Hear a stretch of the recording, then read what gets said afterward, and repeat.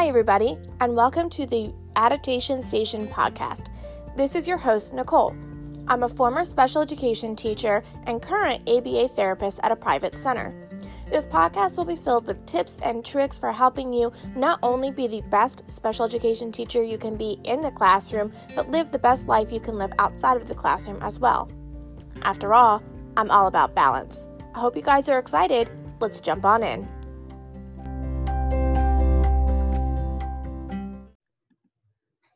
Hi guys, and welcome to another ABA Roundtable. I'm really excited to have Katie and Kelsey here with me. I'm going to have them introduce themselves in just a minute, but today we're going to be talking about ABA supervision. All three of us are working towards becoming BCBAs. If you don't know me, I'm Nicole from Adaptation Station.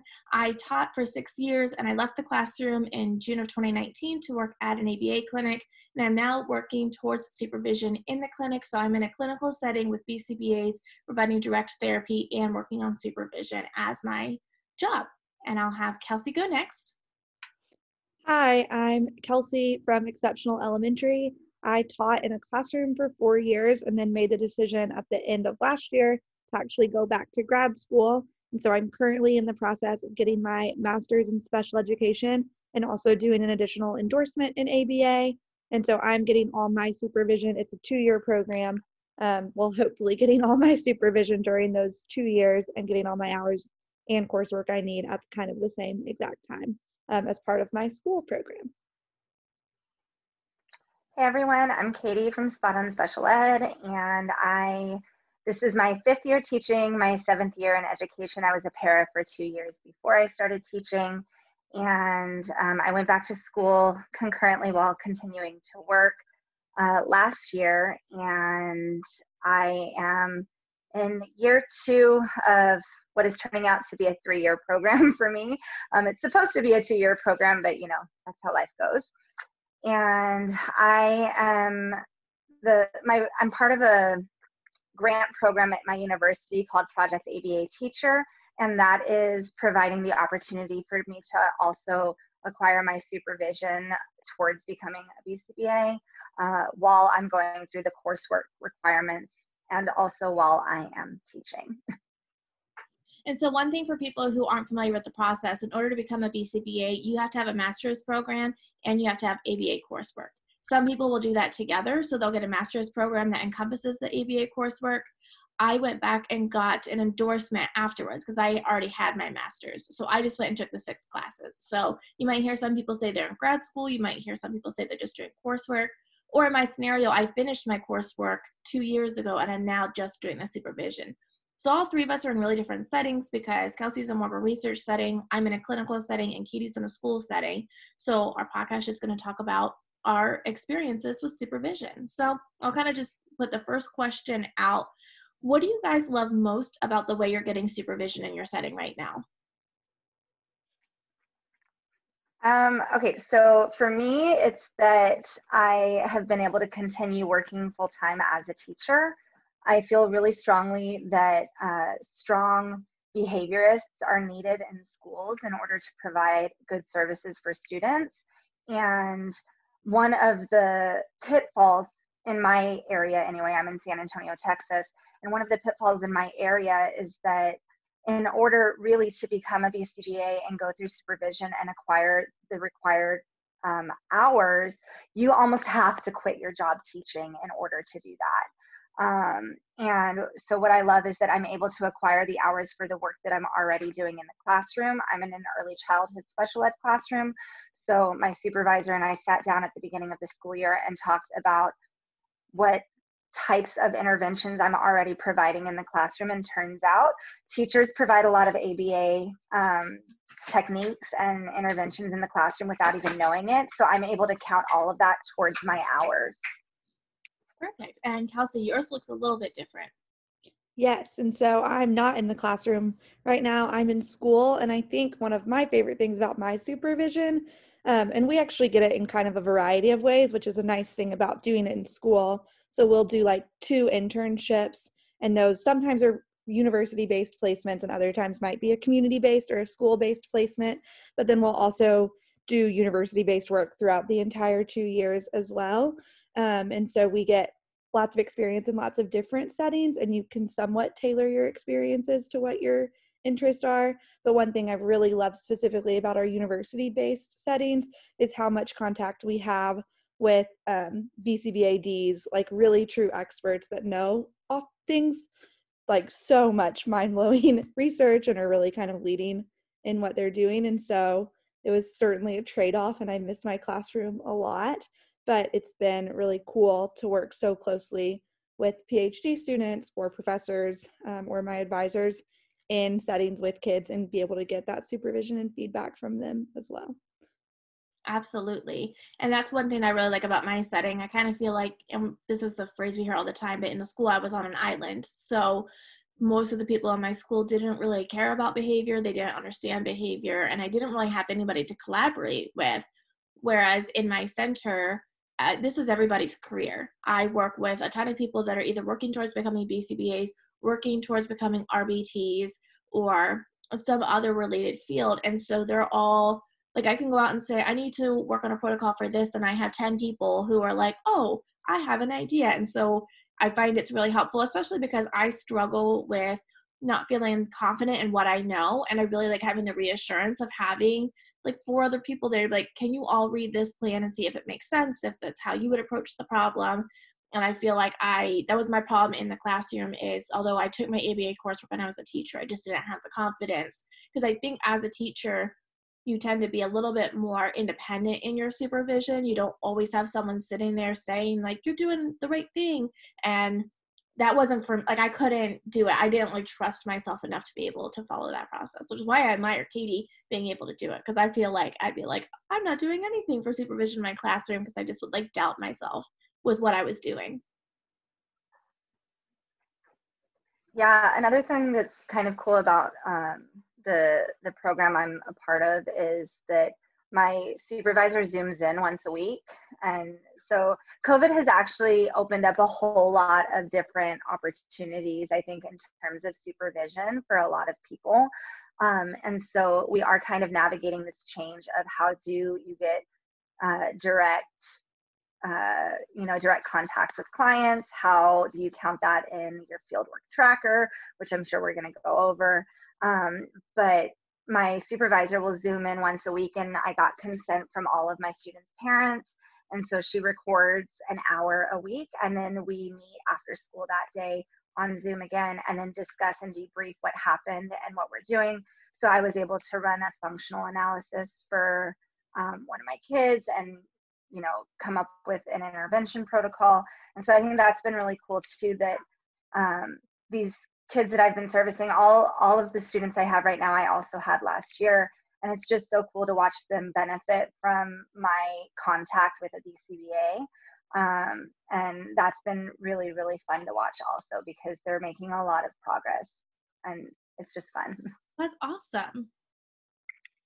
And then my follow-up question is, what is one thing that you wish you had more access to in your supervision? So something that maybe you see other people having with their supervision that you don't have and you wish you had. And I can go first. There's one that comes out to my mind. One of the hardest things I've had is switching from a school to just a behavior clinic. So there are some clinics that are multi-related services. So there might be an OT and SLP in the building, and I don't have that. And I'm so used to, when I was in the classroom, if I was working on an FBA, I could walk down the hall to the SLP and say, like, I think communication is a big concern here. Can you collaborate? And now it's having to like figure out who is the SLP, setting up a meeting, talking on the phone. I don't have as much access to collaborate with related service providers the way I did in the school. And I've really missed that, because I feel like it's harder to be on the same page when we're all working in different clinics across the county and we never see each other face to face. Yeah, I bet that's tricky, for sure. I think one thing that is different about what I'm doing, and COVID, again, Katie, like you said, COVID has really changed so much of this, because I think a lot of my more limited client contact is part of COVID. But going from being in a classroom with kids for 8 hours a day and working with them directly all day long, 8 hours a day, 5 days a week, that is not what often my university site looks like. We do We're running more targeted 1 hour long sessions with a kid at a time, more one-on-one. I'm often doing data collection. I'm often doing observation. I'm often watching videos and coding them for data afterwards or doing lit reviews. And so it's definitely less direct contact with kids. And when I do have direct contact with kids, I'm more often than not implementing a plan that someone else has written, rather than, like Katie, your experience in the classroom, running your own plans for students as well. So that is, I think, something that's just different about doing it in a university-based site. Mm-hmm. I think a common kind of thread between me and so the program I'm a part of, there's 12 teachers that are in the program, and we're all full-time teachers, and so we meet monthly for a group supervision to kind of commiserate the challenges. And I think one of the biggest challenges has been finding the time to do everything. It's really, I mean, anybody that's a teacher or has been a teacher ever in their life will understand that you already feel like you don't have time to do anything. And then add supervision on top of that. Even though a lot of the hours that I'm gaining, like a lot of my restricted hours that I'm gaining in the classroom because I'm having direct contact with the clients are, like I'm taking care of a lot of my hours, but all of the prep work that goes into supervision has to happen outside of school hours. And so that's like 9-10 hours a day that I don't get to work on supervision stuff. And that is really, really difficult. So I envy those that are in programs where they can solely focus on supervision. And it is, like Kelsey said, a trade-off. There are things that are really good about the position I'm in, and then there are things that I wish were different. But I think, I don't know, I think we would all agree that you just have to make the best of what program you're in and make it work for you and figure out how you're going to be happy in the program that you're in. And then if you decide that you can't be happy, then you can start to evaluate other options. Mm-hmm. And I think one thing that you probably run into a little bit more, Katie, than Kelsey and I do, and one thing that I wanted to share for any teacher thinking about supervision is you have to be a lot more diligent about what of your teacher work you can count as a supervision activity and what you can't. And that's why it's really important to have a strong relationship with the BCBA, because they're going to sign off on your hours. But it's important that all of your supervision work has an analytical component to it, and making sure that you can verify that if you're ever audited and be able to defend, like, yes, that was related to the work of behavior analysis. And as a teacher, you do way more than that. You are a teacher, you're a social skills provider, you're an ABA therapist, you're an SLP and OT. Sometimes you're the mom, sometimes you're the friend, and it's probably hard to figure out what to count and what not to count. Yeah, I think I'm in a position at my school in my district where it's maybe a little bit easier than if I were, in an inclusion setting, working with students on more academic skills, or working, just in a more gen ed environment. That would be very difficult, I think, to determine what is behavior analytic in nature and what's not.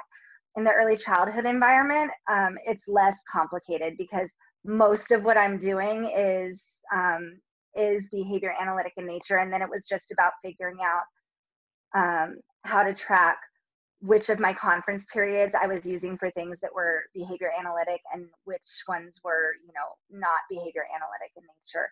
But the time that I'm with the kids is mostly ABA. So that has been, for me, not so much of an issue. But I think for others, you do have to subtract, like when you're out for an ARD or when you're, collaborating with another service provider on something that's not ABA related.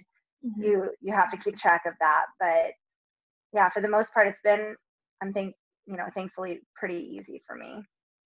One thing that I do want to explain to anybody listening to the podcast who doesn't know what we're talking about, and we touched on this with the service tracker. So I am testing under the 4th task list, and I believe both of you are going to test under the 5th task list. Yes. So it's a little bit different for us, but we all have to accrue on a certain amount of fieldwork hours. Because I am testing before January 2022, I'll have to accrue 1,500 hours in the end. Both Kelsey and Katie will have to accrue 2,000 hours of supervision in the end.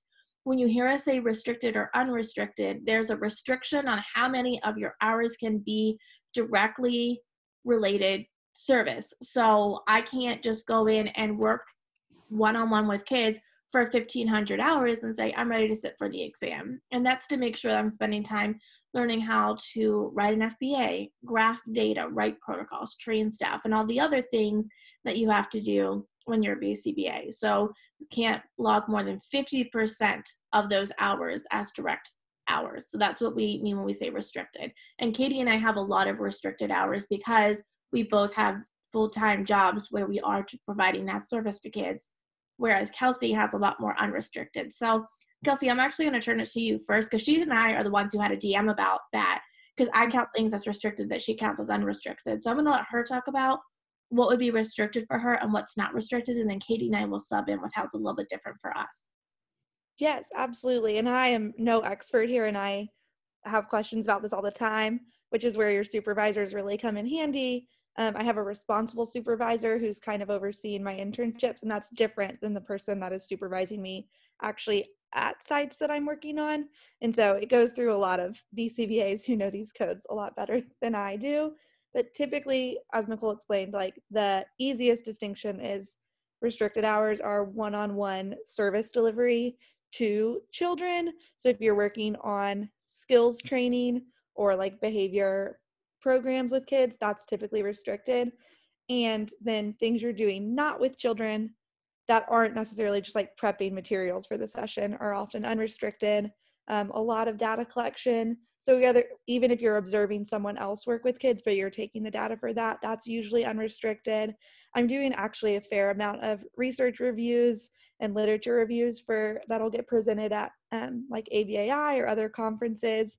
And so anytime I'm reading those articles, a lot of that is unrestricted for my time. And I'm also, one thing about my program is I'll actually run my own thesis study. I'll run my own single case design over the summer. And so I'm in the process of designing that right now and, figuring out everything that goes into that and having meetings weekly with my advisor for that as well. And so a lot of my thesis work is unrestricted.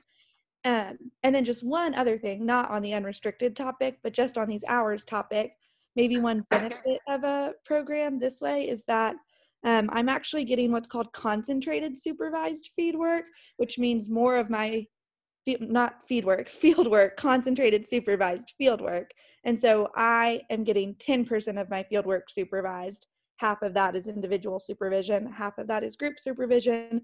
But that means in the end, I only have to accrue 1,500 hours because we have that extra supervision component, where if you're in a program that doesn't provide concentrated supervised fieldwork, you end up having to accrue more hours. So just maybe a difference when you're looking into it about what it is. Yeah, that's one thing. Yeah, I think that's something my supervisor and I have discussed, is that, and you can do it like from month to month, like each supervisory period. So like February could be like not concentrated, and then March could be concentrated depending on how much of a percentage of your hours have been supervised. And I think people should look at that. If they're looking into starting a program, they should look at whether or not they're going to be able to accrue concentrated fieldwork hours, because 2,000 hours is a lot of time. That's a long time that it takes. And there's a cap every month on how many hours you can get, which we haven't mentioned yet. You can accrue up to 130 hours per month, and anything over that is not counted. So, I know I'm doing a lot more than 130 hours a month between like work and my kind of outpatient and internship that I'm doing with a center here in San Antonio. But I think that people should definitely look into whether or not they're going to be able to do concentrated field work, because it'll reduce the amount of time it takes you. That's a great point, Katie, because I had ran into that. I I started my supervision in March, and like that very first month, I got 130 hours and we were great. And then the pandemic hit. And then when you look at my fieldwork tracker from May into August, I fell really short, but I can't make it up now. And that was really frustrating because I might be doing more like 180 hours in a month. So like theoretically, I maybe only did 50 hours in June and that's okay, but I can't log more than 130. So no matter what, it was still going to take me until June. I was supposed to be done with supervision in March, and it's going to take me until June to be done because it does slow you down. So that's just something to know. So much of it is out of your control. So it's important to stay on top of it, but life is going to happen. And sometimes you just got to be ready to navigate a little bit. And then I just wanted to emphasize what Nicole, you had said earlier about the difference between restricted and unrestricted, and why the BACB has us accrue a certain percentage of hours that are unrestricted, meaning like kind of all the prep work and the research and the building protocols and all that. And it's because my supervisor and the team of supervisors at UTSA, where I'm going to school, has been really good about explaining this to us, which is that BCBAs don't spend the majority of their time in direct contact with clients. Mm-hmm. So you can't just spend all your supervision time in direct contact with clients, because that's not preparing you for what the skill set of a BCBA needs to be. You have to be able to do all of the other, front end work that goes into those sessions. And I thought that was such a good thing for them to point out to us. And so I wanted to just kind of reemphasize that, because if you really like working with kids and like direct contact with kids is your bread and butter, and that's what you really enjoy, and you wouldn't enjoy a job where you're not spending a lot of time with kids, being a BCBA probably isn't for you. And not that you never get time with kids, but you're really managing adults and RBTs and making sure that things are running smoothly, doing insurance, all of those things. That's a great point. And Kelsey, I don't know if you experienced this. That was something that was really hard for me. As Katie said, when you're the teacher, you do everything. It's your show 100%. And so I love working with kids, but I also found that I was really frustrated because I wanted to be the person writing the protocol. I wanted to be the person designing the programs. I wanted to be the person training staff, because that was my job for 6 years. And so it was hard for me to figure out, okay, well, do I want to pursue BCBA and lose that time with clients? But I also was so frustrated that I wasn't the person designing everything, and it took me a while to kind of figure that out. So Kelsey, you also had that experience. And so do you ever have that where you're like, well, I wish I could just go in and do everything? Sometimes, but ours is really so because it's not necessarily a treatment center for kids, because kids are coming for a specific research study that they're participating in. Like the protocols are pretty set even before we get them. Most of what we do, this is like another tangent, is actually single case. So we can be responsive to children. We're really careful about our like kids we enroll to make sure the study will benefit them. But oftentimes like we'll see kids for about an hour, and we'll run like 1 or 2 10-ish minute sessions in that hour, but then we'll also have this 40-minute block in between that's not for research. And so I just started now, but this semester I actually get to like kind of be in charge of that 40-minute in between time and use some of my teaching, even if I'm not implementing this protocol. But it certainly is pretty different than it is teaching, and there's a lot more people signing off on what you want to do or what you're thinking about. There's a lot more accountability. Last semester, I worked at our university-based clinic, which actually does provide intervention. It was all through teletherapy, so again, a different experience. But we're put on teams of 4 master's students and supervised by a BCBA, so it's like everything's a team decision of the 5 of you, where I'm so used to, in teaching, kind of flying by the seat of my pants often. It's like things change at the drop of a hat. You never quite know exactly what you're going to do. You might decide to do something and then 30 seconds later implement it. And it looks pretty different in these more controlled settings. So it has been. I think that's been so hard for me, is the like, and not that I mind getting other people's opinions about things. I think it's actually a really good thing for us to do and makes us better practitioners. But I'm such a control freak that I really like just being able to do what I want to do. And I think that a hard thing has been saying, like, I need to get my supervisor to sign off on this. I need her opinion before, and like retraining my brain to think that way so that I'm not just making decisions without making sure that, you know, they're research and evidence based. I think it's, yeah, I mean, yeah, you hit the nail on the head. It's hard to try and like get that feedback and approval from other people when you're used to, I mean, in special ed especially, like nobody really cares what you do as long as you're not making waves, right? Like as long as you're not causing legal issues, like as long as you're not like not providing services to students. If parents are happy and nobody's complaining, nobody bothers you. So it's such a mind shift to kind of switch to, okay, I need to ask so-and-so if this is okay. Yes. Oh, go ahead, Kelsey. So I think knowing that I would probably really, really struggle with that was part of the reason I wanted to do full-time school, because it's been easier for me to make that mindset shift because I'm in the role of as a master's student. We do have a lot of responsibility, and we also at the same time don't have a lot of responsibility, but either way, it feels so different than a classroom or a center because we're not working with kids one-on-one for multiple hours a day or in small groups or large groups or any of that. And so I think I just knew personally, like my personality is so like that I wanted the chance to do school full time, to just like fully dive into this role of 2 years, learner hat 100%. I'm going to soak up everything I can from someone else. It's been easier for my brain to make that transition. And that was, I think, how I knew a full-time program with school was going to be like a better fit for me. I don't think I ever shared this because it's embarrassing, but I will share it now.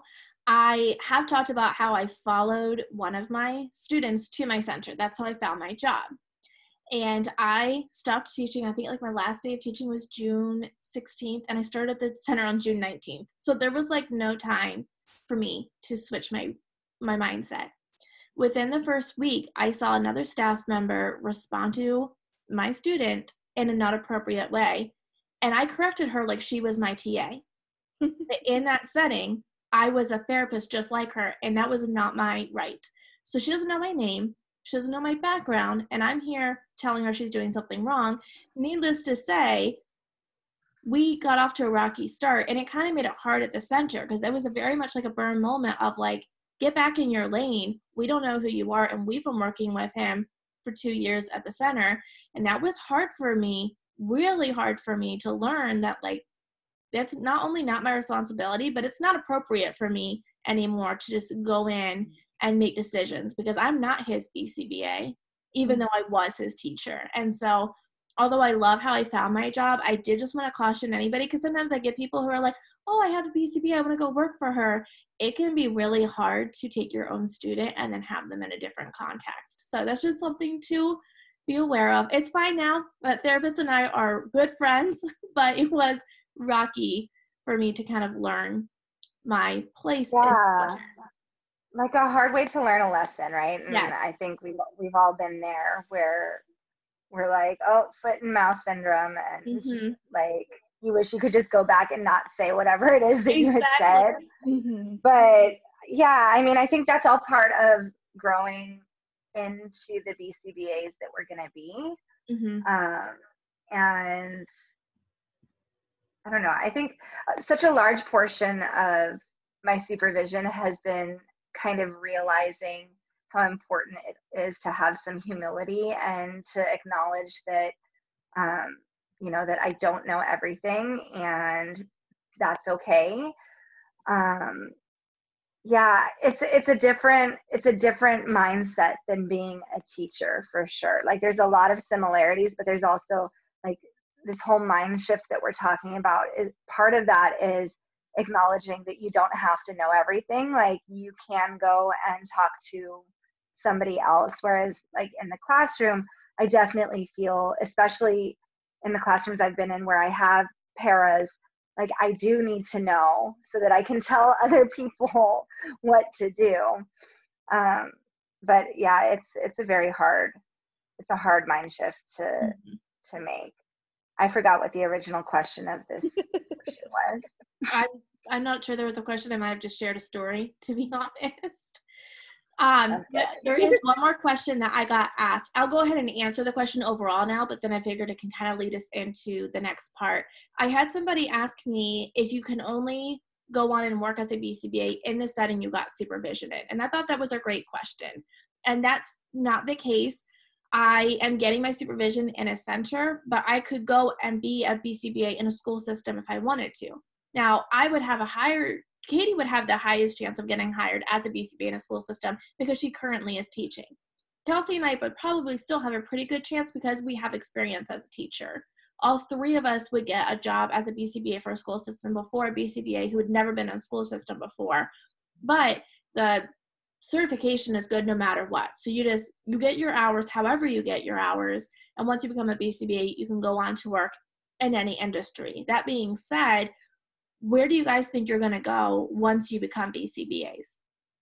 I'll go first because I want to give kind of a caveat to what you just said, which is that the BCBA ethics code requires us to consider our scope of competence before we accept any sort of job or clients. And so, yes, what you said is completely accurate. Like, I could go and work in a center. I could go and work in a research setting.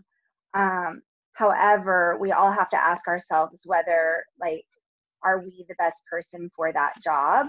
And not just, is that something that I would like to do? Because ultimately our responsibility is to the clients that we serve.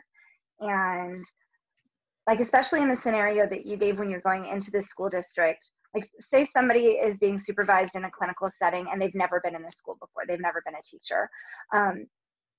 The school district that they interview at has no responsibility to abide by the BCBA ethics code, but they do. Mm-hmm. And so they, like, people that are BCBAs have to really think about whether jobs are within their scope of competence. And I think it's important to point that out because that's something that I've been speaking with my supervisor a lot about, that like, I think I would like to leave the school setting eventually, but that's going to have to be probably a gradual transition for me and not jumping into the deep end of a clinical setting because I don't have a whole lot of experience. And then just being honest about wherever I land, being honest with those people about like what my experience is and making sure that I'm not taking on too much that I don't have the capacity to fulfill. Like, you don't want to make promises that you can't keep. Mm-hmm. And so, yeah, I think I would eventually like to leave the school setting just because it's a lot. And unless something really changes, especially in the area I'm in, like I would only receive a very minimal stipend for my master's degree and no additional compensation for my BCBA certificate. And so it really doesn't make sense for me to stay in the school setting. And like my district serves like 100,000 students and we have one position of a BCBA. Like there are more BCBAs that work for the district, but they're not working in the capacity of BCBAs. They're working as teachers. So ethically, it would be hard for me to accept a position as a BCBA unless the caseload was much, much, much smaller. Nicely said. It is an ever-changing field, that's for sure, Katie. I would ideally like to end up back in the school setting. I'm actually not sure that I'll even work as a BCBA when I'm done. I know I'll sit for my exams, hopefully pass, hopefully get licensed. I would love to work in some kind of teacher training intervention role. But as Katie said, like it really depends district to district who they have doing teacher kind of support. I would love to be in a role supporting other special education teachers in some way, would be like a dream job. Some districts have BCBAs doing that. Other districts have just coaches doing that. And I think either way, the skills I'm learning in my program now are going to be so useful and helpful, even if I land outside of a like school-based BCBA job, just because there are a lot of considerations for those with caseload numbers and ethics and scope of competence and all of those things. And I love that you made that point. So we'll just see where I end up. I think also another reason I did choose to leave the classroom and do a full-time program is because it feels in some ways similar to how a teacher training program works, where you get a lot of experience in a lot of different settings. And so I actually get placements in different sites. So like I can do one clinic with, really young children, and then maybe a clinic with school-age children or even older students or high schoolers, do some home-based family counseling, do hopefully in maybe one semester some school-based work as well. So I certainly will not consider myself competent in every single one of those areas, but it's been nice to get some exposure to a lot of different areas as well throughout this experience. And we'll just see where I end up. I truly have no idea. It feels so far away, even though it's 14 months. So it'll be here very soon. I know. It's crazy. And I think it's just going to fly. Mm-hmm. Mm-hmm. Yeah, it will. And I definitely want to stay in my clinic setting. So I'll be sitting for the boards this summer. And one thing, a lot of states require you to be a licensed behavior analyst as well.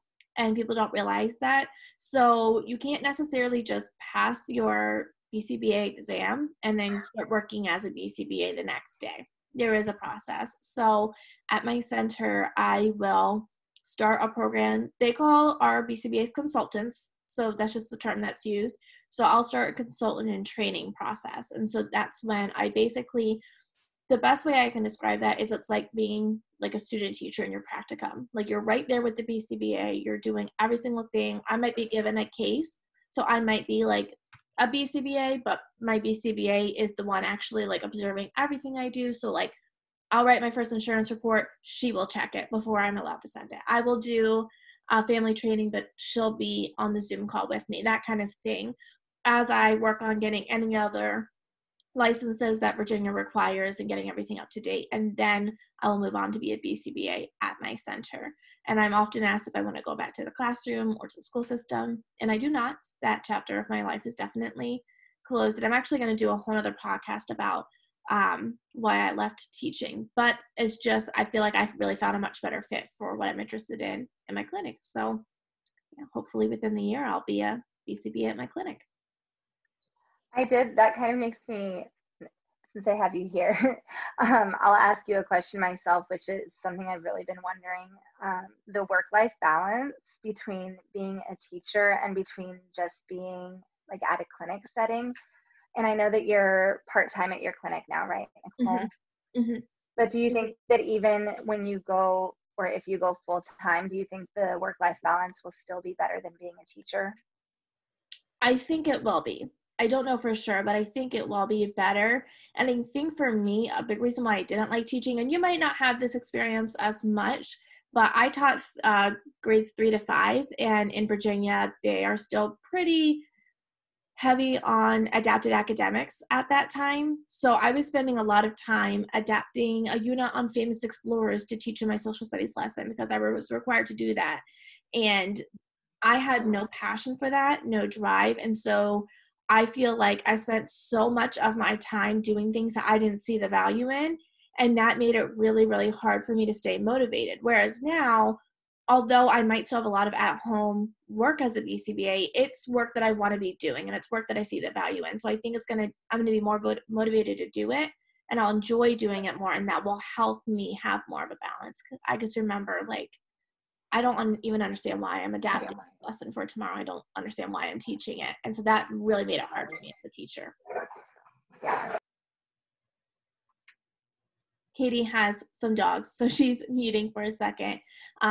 So Kelsey, talking in that research setting, do you think what kind of careers would be, because like some BCBAs never go work in a school or a clinic. They spend their whole life doing research. Can you talk any bit about like what that looks like or what that kind of job would be?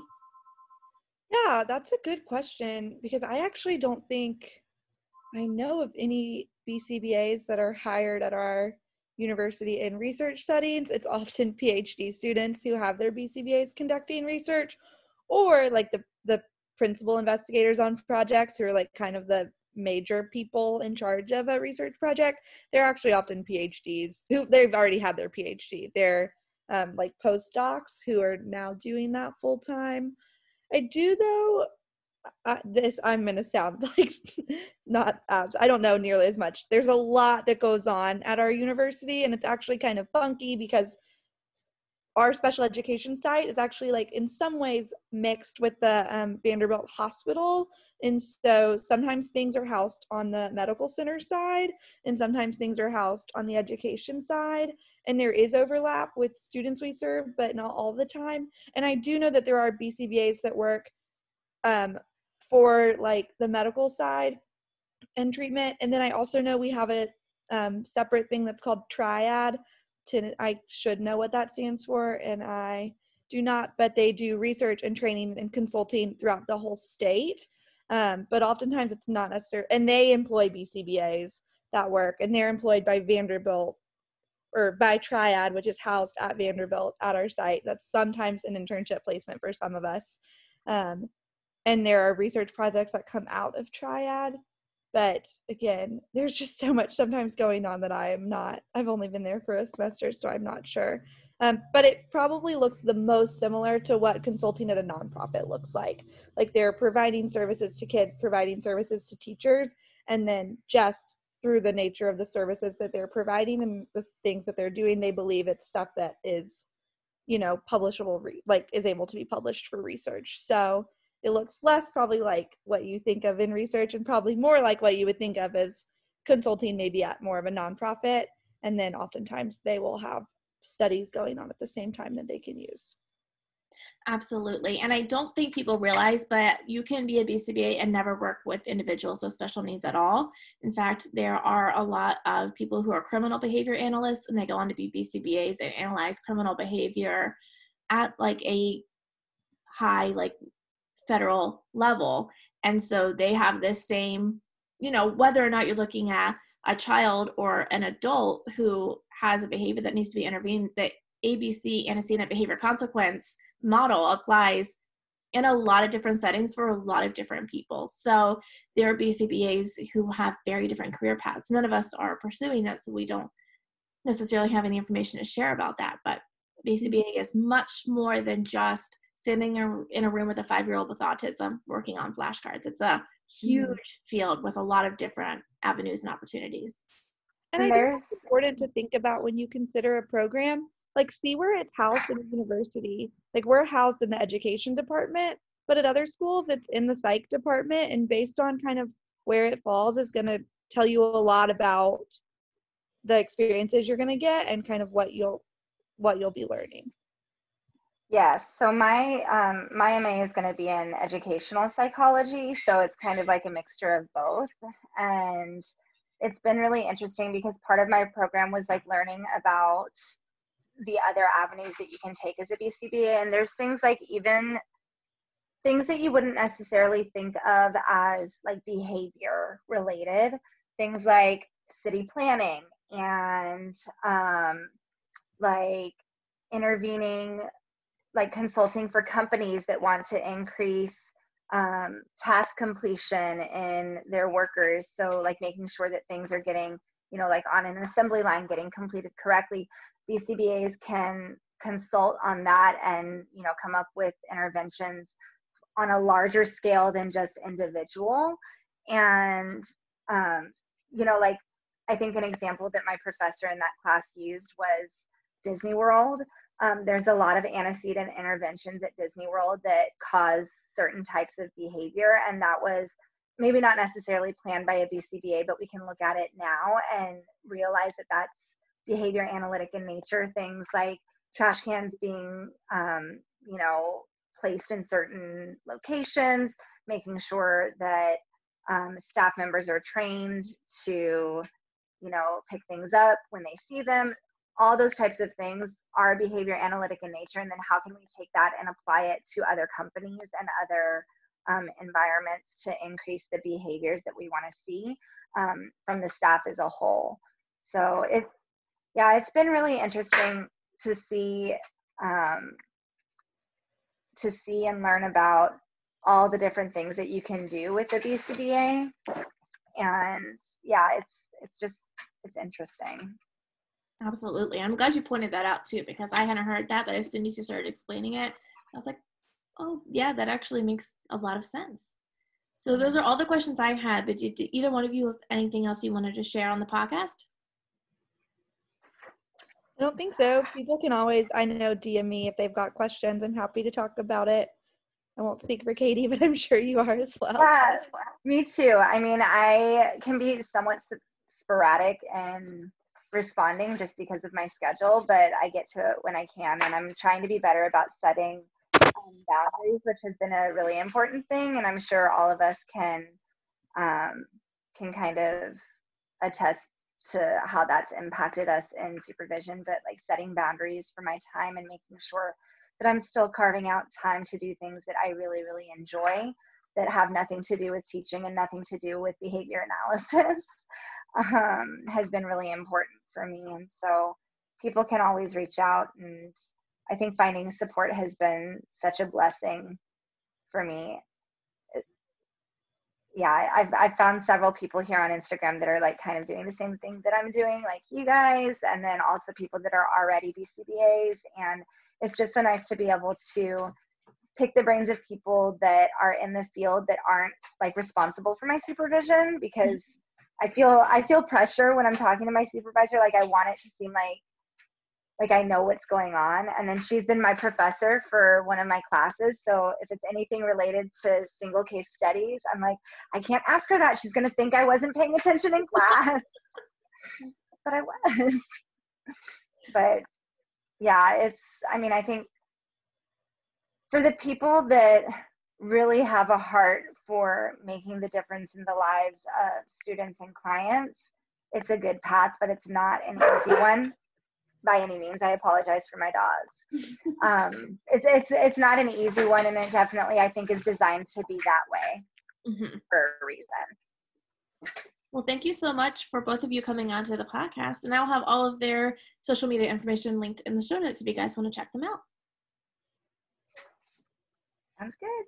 Bye.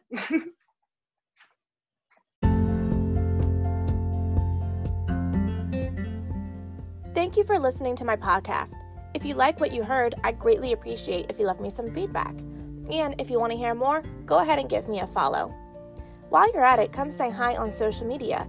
You can find me at Adaptation Station on Instagram, Facebook, Pinterest, and you can visit me at adaptationstation.net. I can't wait to bring you guys the next episode, and I'll talk again soon.